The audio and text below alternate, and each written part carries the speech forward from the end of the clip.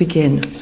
I was recently asked by one of my students who had to write an essay on Ibn Arabi why I have devoted 30 years of my life to studying the works of an obscure, at least in modern Western terms, medieval thinker.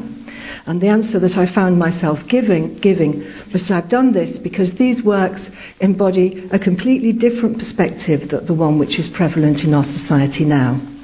And that since my 20s, when I left experimental science, in fact, I have felt that our modern perspective, and particularly the explanations presented to us by science, is too narrow.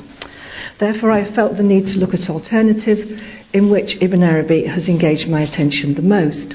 And this is not to say that there are not many other traditions which have many important things to say, or perhaps the same important things to say. And in fact, I find myself today as living proof of this, as I have just been preceded between an exponent of what is obviously a profound Western spiritual tradition, and I will be followed by the exponent of a profound Buddhist tradition. I've found that my students' question has been present to me while writing this talk on the theme the spiritual and material. Our culture has developed an extraordinary knowledge about the material world and the way that it operates. There is no doubting the very great achievements of science. But along the way, certain things which were known to previous cultures and societies, going back to antiquity, have been discarded or ceased to be cultivated, so that over time they have become lost or inaccessible to us. And this is not only a practical or intellectual knowledge, but I would say a certain kinds of sensibility or awareness, which perhaps at one time were taken for granted, and so not needing specific cultivation, and of course in some cases were actively discouraged. But now in the 20th century, it seems to me that we are witnessing a kind of end point of the trajectory on which we set ourselves in the West 3 or 4 centuries ago. And from many different quarters, people are asking questions about the fundamental stance we have adopted.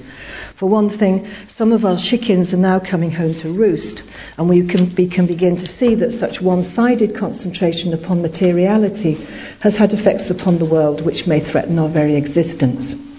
One could term the knowledge we have discarded along the way as spiritual knowledge, or knowledge of the interior world as opposed to that of the exterior. And as I hope we will see, Ibn Arabi's perspective is especially valuable, not only because his work constitutes a vast summum of this type of knowledge, but also because he makes it clear that it is not a question of choosing one side over the other, but understanding that we understand to encompass both aspects, the exterior and the interior, as human beings. I'm going to talk about causality because this is the raison d'etre of science, whose job it is to explain to us how and why things happen, whether it be a boiling of a kettle or the creation of the universe. And so it provides a good basis for making correlations between Ibn Arabi's thoughts and our own contemporary perspective. Ibn Arabi discusses 2 fundamental types of causation, which are outlined succinctly at the beginning of the very short chapter 297 in Futuhat al-Makkiyah on the knowledge of the self or of the soul. And this is the core text for this talk. I haven't done a PowerPoint, but you'll find all the Arabic texts in your sort of folder if you want to follow along with them. So this is text 1. He says, "There is no existent but God, but he has brought about the appearance of things in existence through secondary causes, and the thing which is caused can have no existence except through that cause. So each caused thing has a face towards the cause and a face towards God, and so it is an isthmus, a barzak, or a place of joining between the cause and God," unquote. Here he delineates 2 faces of everything which comes into existence, whether it be animate or inanimate. One is through what he calls secondary causes, for which the word is asbab, which is a root which means ropes or the guy ropes of a tent. The image is the connecting links of cause and effect which tie everything in the universe together, and by which the whole system is held up. As William Chittick points out, for Ibn Arabi, what he means by the world, the cosmos or the external material world, is virtually synonymous with the operation of these secondary causes. In his day, the basic understanding was an emanationist one, in which everything was seen as originating in the one, in Platinian style, and descending through the heavenly spheres in a kind of vertical causal chain until they arrived at this elemental level. These days we have a very different picture, which is fundamentally horizontal. That is, we see all our chains of cause and effect are fundamentally material upon material. But this is still a system of secondary causation. According to the other aspect, everything has a face towards God, or to remove the concept from particular religious associations, we could say towards the real, or towards the one reality, who is the origin of all things. And this is a reference to what Ibn Ikari calls the private face, by which everything is connected to its interior by a secret, private connection without any intermediary, even after the process of creation has taken place, or we have to say, even after it has apparently taken place. In line with the understanding principle of Wahdat al-Wujud, or unity of being, which is at the heart of Ibn Arabi's metaphysical vision, this is the connection of being, Wujud, by virtue of which there is no real separation between the thing and its origin. Therefore, whereas by the first phase every becomes distant from its origin as it comes into being, connected only by a chain of causal connection stretching back to a distant starting point, through this phase it never loses its original closeness. Ibn Arabi therefore relates it to the withness expressed in the Quranic saying, I, God, am with you wherever you are. And it's important to state here that for Ibn Arabi, who is deeply committed to the principle that there is only one reality, these two faces are two aspects of a single situation.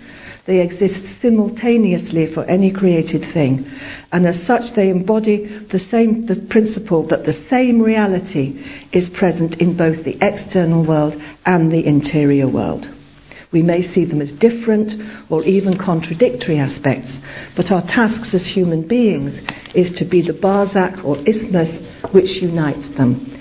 And Ibn Arabi relates this principle to another Quranic quote, which is one of the central to his whole vision. Quote, I will show them my signs in the horizon, that is, in the external world, and in themselves, that is, in their interior world, until they know that he is the real.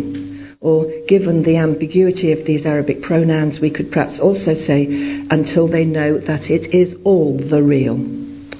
So I'm going to base this talk around these two types of causality, considering first the aspect of secondary causation, with which we all have some familiarity, to see what light Ibn Arabi's ideas may cast on this, and then the aspect of the private phase, looking at some things that we might not be so familiar with. Ibn Arabi's treatment of secondary causes is a very important aspect of his thinking, both in his cosmology and his delineation of the spiritual path. And we're only going to look at cosmology in the talk, but perhaps in the seminar we will look more at what these implications are for the spiritual path. Unlike some of his contemporaries, he gives a degree of reality to ordinary material causation, and many of his ideas are actually compatible with aspects of modern scientific thought.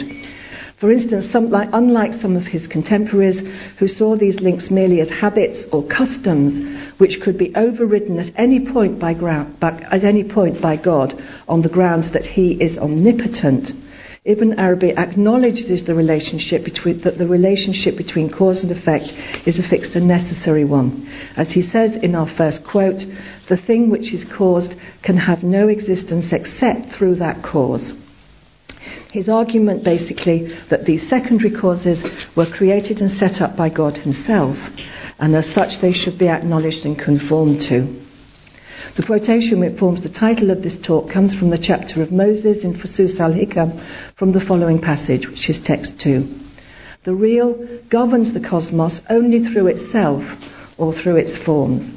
He governs it only through itself in the same way that a child depends upon its generator, or effects depend upon their causes, conditioned things upon their preconditions, or realizable things upon their realities.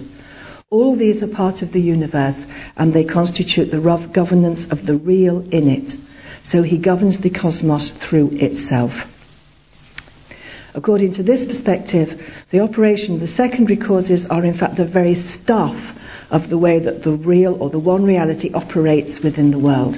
In other words, he is immanent in the ordinary causal relationships that we see. So the fact, for instance, that things come into a being according to definite lines of cause and effect through processes such as evolution does not mean that there is no creator or ultimate governing force. Within Ibn Arabi's perspective, these are all agents of his action and of his care towards the world. This word tadbir, which I have translated as governed, can also mean direction or management and has connotations of provenance and care towards the creation.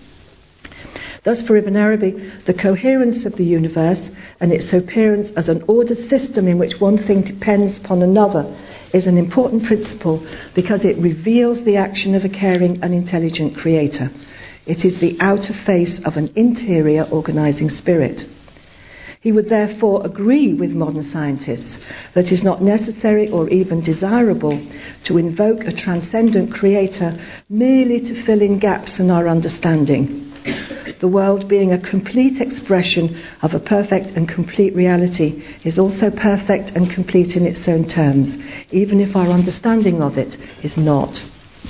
The problem is that it is so complete and perfect that the existence of a governor is not necessarily obvious to us. As he says in the chapter of Adam in the Fusus, the rulership of the real becomes hidden within the creation. And this is precisely because the immediacy of the secondary causes, as they impinge upon our bodily senses and our intellect, overwhelm us. Things look as if they are autonomous and self-subsistent, that is, working away by themselves.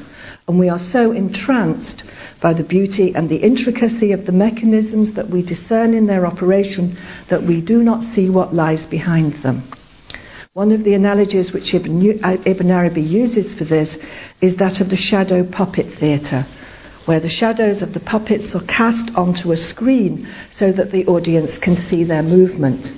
This is so enthralling that the audience think that the figures are real and are moving on their own accord, and they fail to discern the real object which is behind the screen. Therefore, Ibn Arabi says that the world is a veil to itself. That is, it is a veil over its own reality. And in the Futuhat, in text 3, he says, God put into place the secondary causes and made them like veils. They convey everyone who knows they are veils to him, but they send everyone who takes them as lords away from him. And by lords, my understanding is that he means two things. A, that we see these causes, or this system of cause and effect, as self-subsistent, that is, existing in their own right and not depending upon a creator or a first cause. And second, following on from this, we credit them with real power over us, believing that they determine who we are and what we do. And this is obviously relevant to the discussion of science, as since the 17th century the movement of Western scientific ideas has been towards granting the world more and more self-subsistence. Whereas Newton saw the world as a place of revelation of God, the advocates of the mechanical universe have gradually diminished the role of the creator, first to be merely the starter of the machine, which then ran along by itself, and then out of the picture altogether, as the question of origin became sidelined when understanding of the mechanisms explained so much. In the last century, we have seen the same kind of process occurring within biology, so that many modern biologists, like Richard Dawkins, believe that the complexity of life itself can be explained purely in material terms, without any external input. What Ibn Arabi tells us, however, is that if the real is immanent in the secondary causes, the facts alone do not prove anything. Science can reveal to us mechanisms and material processes, but what they mean is a different matter. To go back to the analogy, without further information, such as the screen being lifted, there is nothing to determine the status of the shadow play, to say whether it is a real event or whether it is just a reflection. It all depends on the eye with which we look, and this requires input at another level. And actually, it's not quite true that there is nothing within the secondary causes themselves to indicate the truth, because there are problems at the level of intellect with any causal chain, which is that they have to begin and end somewhere, unless one is happy to accept a situation of infinite regress. Therefore, to just take the matter of beginning, it is necessary to postulate some sort of first cause, which must have a different nature to all others. That is, it must cause but not be caused. Therefore, even with the great scientific theories of our day, we are faced with ultimate questions which cannot really be answered at the level of science per se. Within evolutionary theory, we can account for the evolution of life from a single microcell to the level of the human being, but we cannot definitively say how life first entered into the inanimate matter for that to make that first cell, and we are not able to reproduce the process. So origin it remains at the level of mystery. And there's a lot more that could be said about this, but we need to move on because of time to say what Ibn Arabi says about the problem of origination. And this is text 4. He says, through the setting up of the secondary causes, God prevents us from turning towards the origination of things. He sent down the rain, so it fell. People cultivated the earth and sowed seeds, and the sun shone.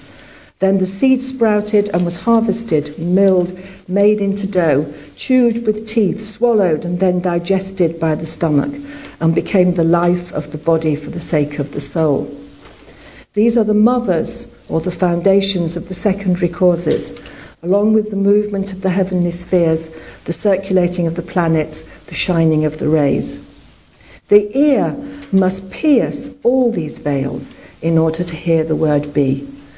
Therefore he creates in the believer the power of faith.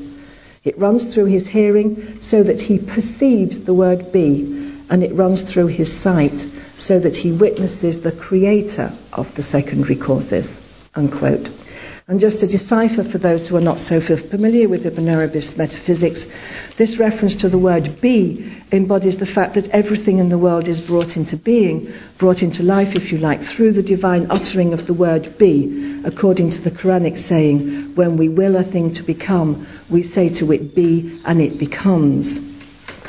Here Ibn Arabi does not use the argument from the first cause. In fact, he tends not to produce this kind of intellectual proof. But for him, the additional input comes from faith, by which I understand that he does not mean a personal, religious or intellectual belief. The term imam for him is for him a very deep-seated, heartfelt following of the message brought through revelation and the sacred books. And the whole point of these and the whole chain of prophetic revelation as he sees it is that the prophets are people of knowledge who have, if you like, been behind the screen and seen what is there. And so they are able to bring news back to us of how things really are.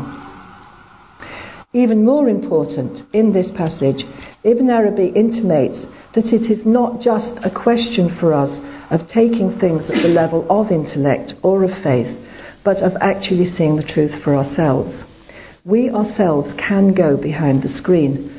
And this brings us naturally to the second part of the talk, because this can only be done by looking at the matter from another perspective, which is the aspect of the private face which was in our own interior. And this has to be done within ourselves, as we cannot access the interior of anything else, at least at the beginning.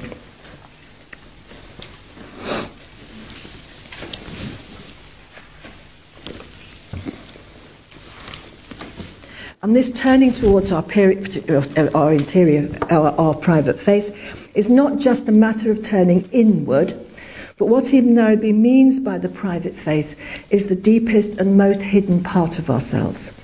Sadruddin Konavi, who was Ibn Arabi's spiritual heir, gives this matter a prominent place in his own metaphysics, and says in his Miftah al-Raib, quote, "The human being is composed of manifold parts and various essences and faculties, but that which is best in him or her is the divine secret, sir, which is the self-disclosure of the private faith." The meaning of seer in Arabic is a complex root with two lines of meaning. And it's very interesting by the beginning of this symposium because one is related to happiness and pleasure, to this principle of joy which has already come up. And the other is related to meanings of secrets and mystery, which is what the meaning is here. And the root, interestingly enough, also generates the word for the umbilical cord, sor, and for mind and consciousness, sarira in Arabic. Chittick translates it either as innermost consciousness or secret heart. While those of you who heard Stephen Hertenstein's talk last year will know that in Ibn Arabi's technical vocabulary there are different levels to what he called the heart, which is both the centre and the organ of perception in the human being, and the most inward of these is the seer, which could therefore be translated as the heart of the heart or the innermost heart. Ibn Arabi says of these private faces, quote, "They belong to every possibility which is originated from him by his saying be, by virtue of the divine desire, irada, turning its face towards them. The thing which is caused does not know the private face of anything else. And even though it has a private face in its own self, it may know that or be ignorant of it." It is important to emphasize the hidden nature of this private face within us, because the mindset of secondary causation is increasingly invading even our own interior space. So if we are asked, who are you, or why are you like you are now, we have a whole load of developmental and cognitive theories which explain our inner nature to us, and disciplines like psychoanalysis, which would see us as having been formed psychologically by events in our past. There is nothing wrong with any of these in themselves, but it is important to recognize that these are also all secondary causes which can veil our reality. And it becomes especially important to recognize this, I feel, in the face of the barrage of information which is now starting to descend on us from neuroscience, as we start to understand in detail the structure and operation of the brain. And I am personally absolutely fascinated by this and think that a great good will come of it, but only as long as we resist the interpretation which some scientists are already starting to make, that is, that this will explain everything about us. Therefore, in the matter of this private face, in the seer of our innermost heart, it is clear that here also there is a question of seeing through the veils of the secondary causes to our own reality. In fact, the uncovering of this face, which means that we become aware of it and what happens within it, is the fundamental action which distinguishes the realized or knowledgeable human being from the ignorant one in Ibn Arabi's understanding. For him, this knowledge of the private face is the foundational knowledge by which we really deserve to call human, and from which all other spiritual knowledges can come about. The concept of face is also complex in Arabic. Face in English may indicate something fixed like the face of a building or our own face on the front of our heads. But what is meant here is something much more dynamic. In fact, totally and essentially dynamic, as the word wajh has an implicit meaning of turning towards or turning in the direction of. So when one talks about the private face, there is a meaning of turning away from other things, even if these are very subtle things like thoughts, towards one's origin, which is the one reality. We might call this reality God, but we don't have to. We might think of it as the origin or the ground of being of everything. And there is a sense of singularity here, of turning from manyness towards singleness, which of course immediately confronts us with a problem. Ibn Arabi is deeply committed to the truth that there is only one being, one reality. And if one tries to face this, there is a paradox, because facing implies duality. And the resolution of this for Ibn Arabi is the realization that that which is facing from our side does not really exist. by which it's meant that it does not have an independent, self-subsisting existence, but is totally dependent upon its source. I believe the Buddhists call this the realization that things have no inherent existence. They are essentially empty of being. And we have already heard that Kierkegaard refers to this as becoming nothing. And this is why Ibn Arabi goes on in text 5. He says, by virtue of this phase, the private phase, everything is needed towards God, not towards its cause at the level of creation, as this is the divine cause which is closer than the cause at the level of creation. The cause at the level of creation is separate from it, from the thing, or you could translate this, or separate the thing, yes? But this cause is not qualified either with separateness or with near contact, although in the reality of the human being it is closer than the jugular vein, for its closeness is closer than that. And this closer than the jugular vein is another Quranic reference of God who says, I am closer to them than their jugular vein. And this neediness, which he talks about as the neediness towards God, is an ontological neediness.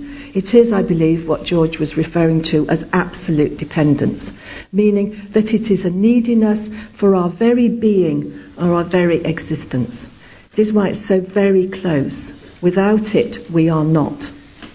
And this bringing of emptiness, in Ibn Arabi's terminology, in this being empty, is to do with receptivity. To be empty is have the ability to receive what is given without adding or changing it, to be a pure receptacle. And from the other side, the divine side, the face that looks back at us is not that of the absolute oneness, the ahadiyya, because this does not enter into any kind of relationship, but the aspect by which the one reality is an expression. That is, we saw in the previous quote, the aspect by which is of the divine desire, irada, turning its face towards us. And this is a reference, as most of you will know, to Ibn Arabi's understanding of the very motive of creation, summed up in the first lines in the opening chapter of Fusus al-Hakam, which is an exposition of wisdom of divinity in the word of Adam, who is the archetypal human being. And even more succinctly in the Hadith Qudsi, quote, I was a hidden treasure and I loved to be known, therefore I created the world so that I would be known, which points to the divine desire for the expression of his own attributes and qualities in the world. And what all this results in is that the private face within each thing is in reality nothing other than a locus of reception for the constant effusion of the divine self-revelation without any intermediary. And this is why Conover calls the seer the self-revelation of the private face.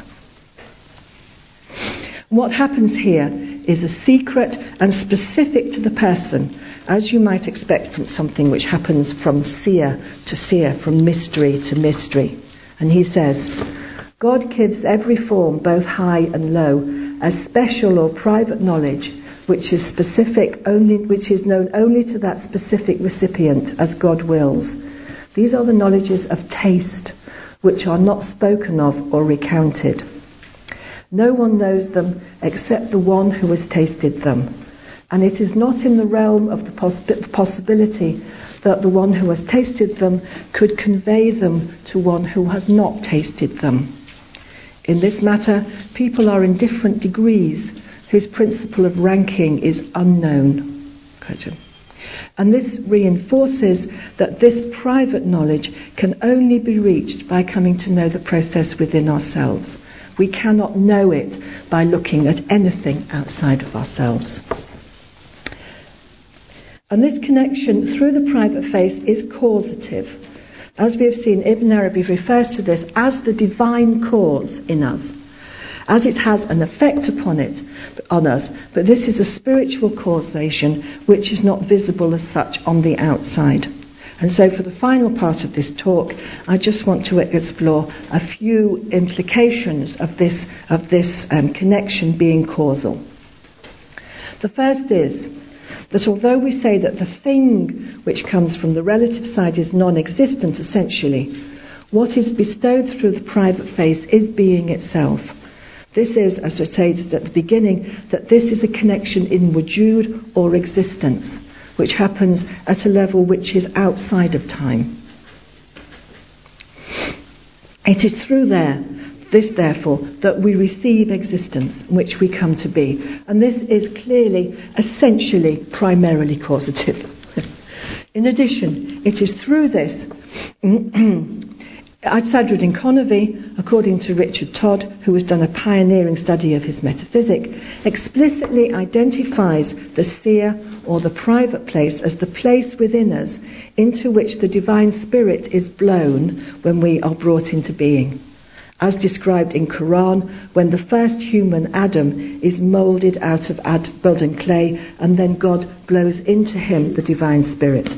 And divine spirit, as we've already mentioned, the Akbarian understanding is also first intellect, which is the principle of self-consciousness and self-awareness. So, it is by virtue of the self-revelation of the real received in our innermost heart that we also have our own sense of being and a sense of identity. That is, that we have consciousness and can speak of ourselves as I. And then following on from this, as this blowing of the breath extends to the rest of our interior world, it is through this that we have the whole range of experience, memory and feeling that is entailed in being a conscious being. And one of the points to make is that Ibn Arabi makes it clear that we do not own or possess this self-awareness or this consciousness, but we receive it perpetually from the one reality by virtue of this holy private spiritual connection. What is more, it is clear from what Ibn Arabi has said in all the quotes that you have read that this situation is not limited to human beings, but is true of every created thing. Now, it is widely accepted, I think, that we human beings do have an inward dimension, an interior life. Although I have recently met people who tell me that they take a entirely mechanistic view and discount their own inner lives as the meaningless action of a mechanical brain. However, I think this is still not the usual way in which we understand ourselves today. But since Descartes' ideas gained dominance in the 17th and 18th century, we have become accustomed to seeing other entities merely as mechanisms and machines. Descartes, of course, famously separated out the realms of spirit and matter and designated the former entirely to the human being, putting all other entities into the category of matter. And as you will know, he thought that even animals were machines, and in his work there are mechanical models of animals, just like sort of engines or something. He thought that even animals were machines with no feeling or consciousness, no inner life. And it was precisely this designation of the realms of the animals, plants and minerals to the category of the inert which allowed the spectacular development of mechanistic science, which set out to discover the external connections between things which were fundamentally passive. However, from Ibn Arabi's point of view, as we've seen, every existent thing has a private face, not just human beings. This means that they too have an inner dimension by which they remain intimately connected to their origin, and by virtue of which they have not only existence and life, but also a degree of consciousness. The distinction between other things and human beings for Ibn Arabi is not one of fundamental structure, but of degree. It is the total divine spirit which is blown into man, which gives him a total degree of consciousness. In his terminology, the human being is capable of receiving the self-revelation of all the divine names and attributes, whereas other existents are only capable of receiving a partial revelation. So they have different degrees of consciousness. But for him, even the things of the mineral world are alive and have a degree of consciousness, and as such they are in a state of glorifying God. What's more, Ibn Arabi does not only apply this insight to each individual thing of the universe, but to the universe itself as a whole. At the moment when we talk about the universe, even those who feel that we are imbued with a spiritual perspective tend to automatically think, through our education and our upbringing, we associate the universe with matter, and we think of its evolution merely in terms of material causation, something which came about from an unknown origin and which is governed by laws and forces which act internally. That is through what Ibn Arabi calls secondary causes. There are some more organic models around now which treat the universe as if it was a living entity evolving with a degree of self-regulation and purpose, but this is still seen as fundamentally self-subsistent. But for Ibn Arabi, both of these are one-dimensional visions. For him, the material constitution and causal connections of the universe are only the outer face, and the universe itself also has an interior dimension which is his governance spirit. As such, it is not like a machine at all, or even a living organism. It is like a person. And within the Islamic and more ancient traditions as well, this was a very common way of referring to the universe as the great man.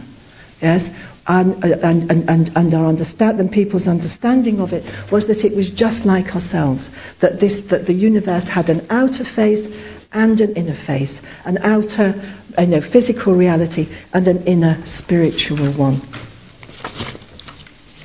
However, this inner dimension of the universe and other beings is hidden from us as long as we do not know our own inner dimension. It is only through coming to know the secret of the divine revelation within ourselves that we can also recognize it in all the other beings of the world. For it is the same reality which manifests in every existent. Descartes' view of spirit and matter separated us from the other creatures in the world and put us in a kind of lordly level where we see ourselves as radically different from anything else. But in Ibn Arabi's view, there is a sense of kinship and affinity with all things arising from the underlying oneness of all being. Sadruddin Konevi calls the one being, in his metaphysics, the common ground of all existence. And from this recognition, we can see that the same attributes we find in ourselves are manifest even in non-human creatures.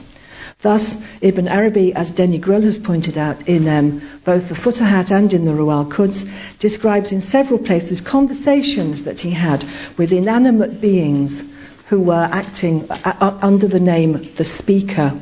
And in some cases, he describes how he received instruction and education from the inanimate things of the world. And this is, at the beginning of my talk, I said that what we seem to have lost in the development of mechanistic science is not only knowledge, but also a kind of sensibility, a kind of awareness and a way of dealing with the world. And we deal with other creatures as if they were mere outside faces without acknowledging that they too all have inner dimensions. So to conclude, this understanding that everything has an inward dimension is a knowledge which therefore has been quite lost, I would suggest, in our present culture. Regaining it, which can only be done by looking inward and becoming aware of our own private face and all that follows from that, would have enormous implications. For example, even those who are most dedicated and concerned about the ecology of the planet and recognise it as being in an ailing state are still largely dominated by a mechanistic understanding of the world. Therefore, they can only propose solutions which are based upon action at an exterior level. But this will never be adequate, for as Ibn Arabi tells us, the world is sustained by its interior, by its soul or a spirit. And it is only by recognition of that dimension that real balance can be restored. But this does not mean that we reject the outer aspect. As we said at the beginning, for Ibn Arabi, it is the essential function of the human being to join together these two dimensions of spirit and matter in order to affirm that there is in reality only one existence. Therefore, to end with a quote, "It is necessary," he says, "that every seeker be alone with himself in the company of his Lord in his innermost heart." This is seer. For God has given human beings an inward dimension and an outer dimension, so that they might be alone with God through their inward dimension and witness him through their outward dimension in his secondary causes, after having gazed upon him in their inward dimension, so that they discern him, the real, in the existence of the secondary causes. Otherwise, they will never know him.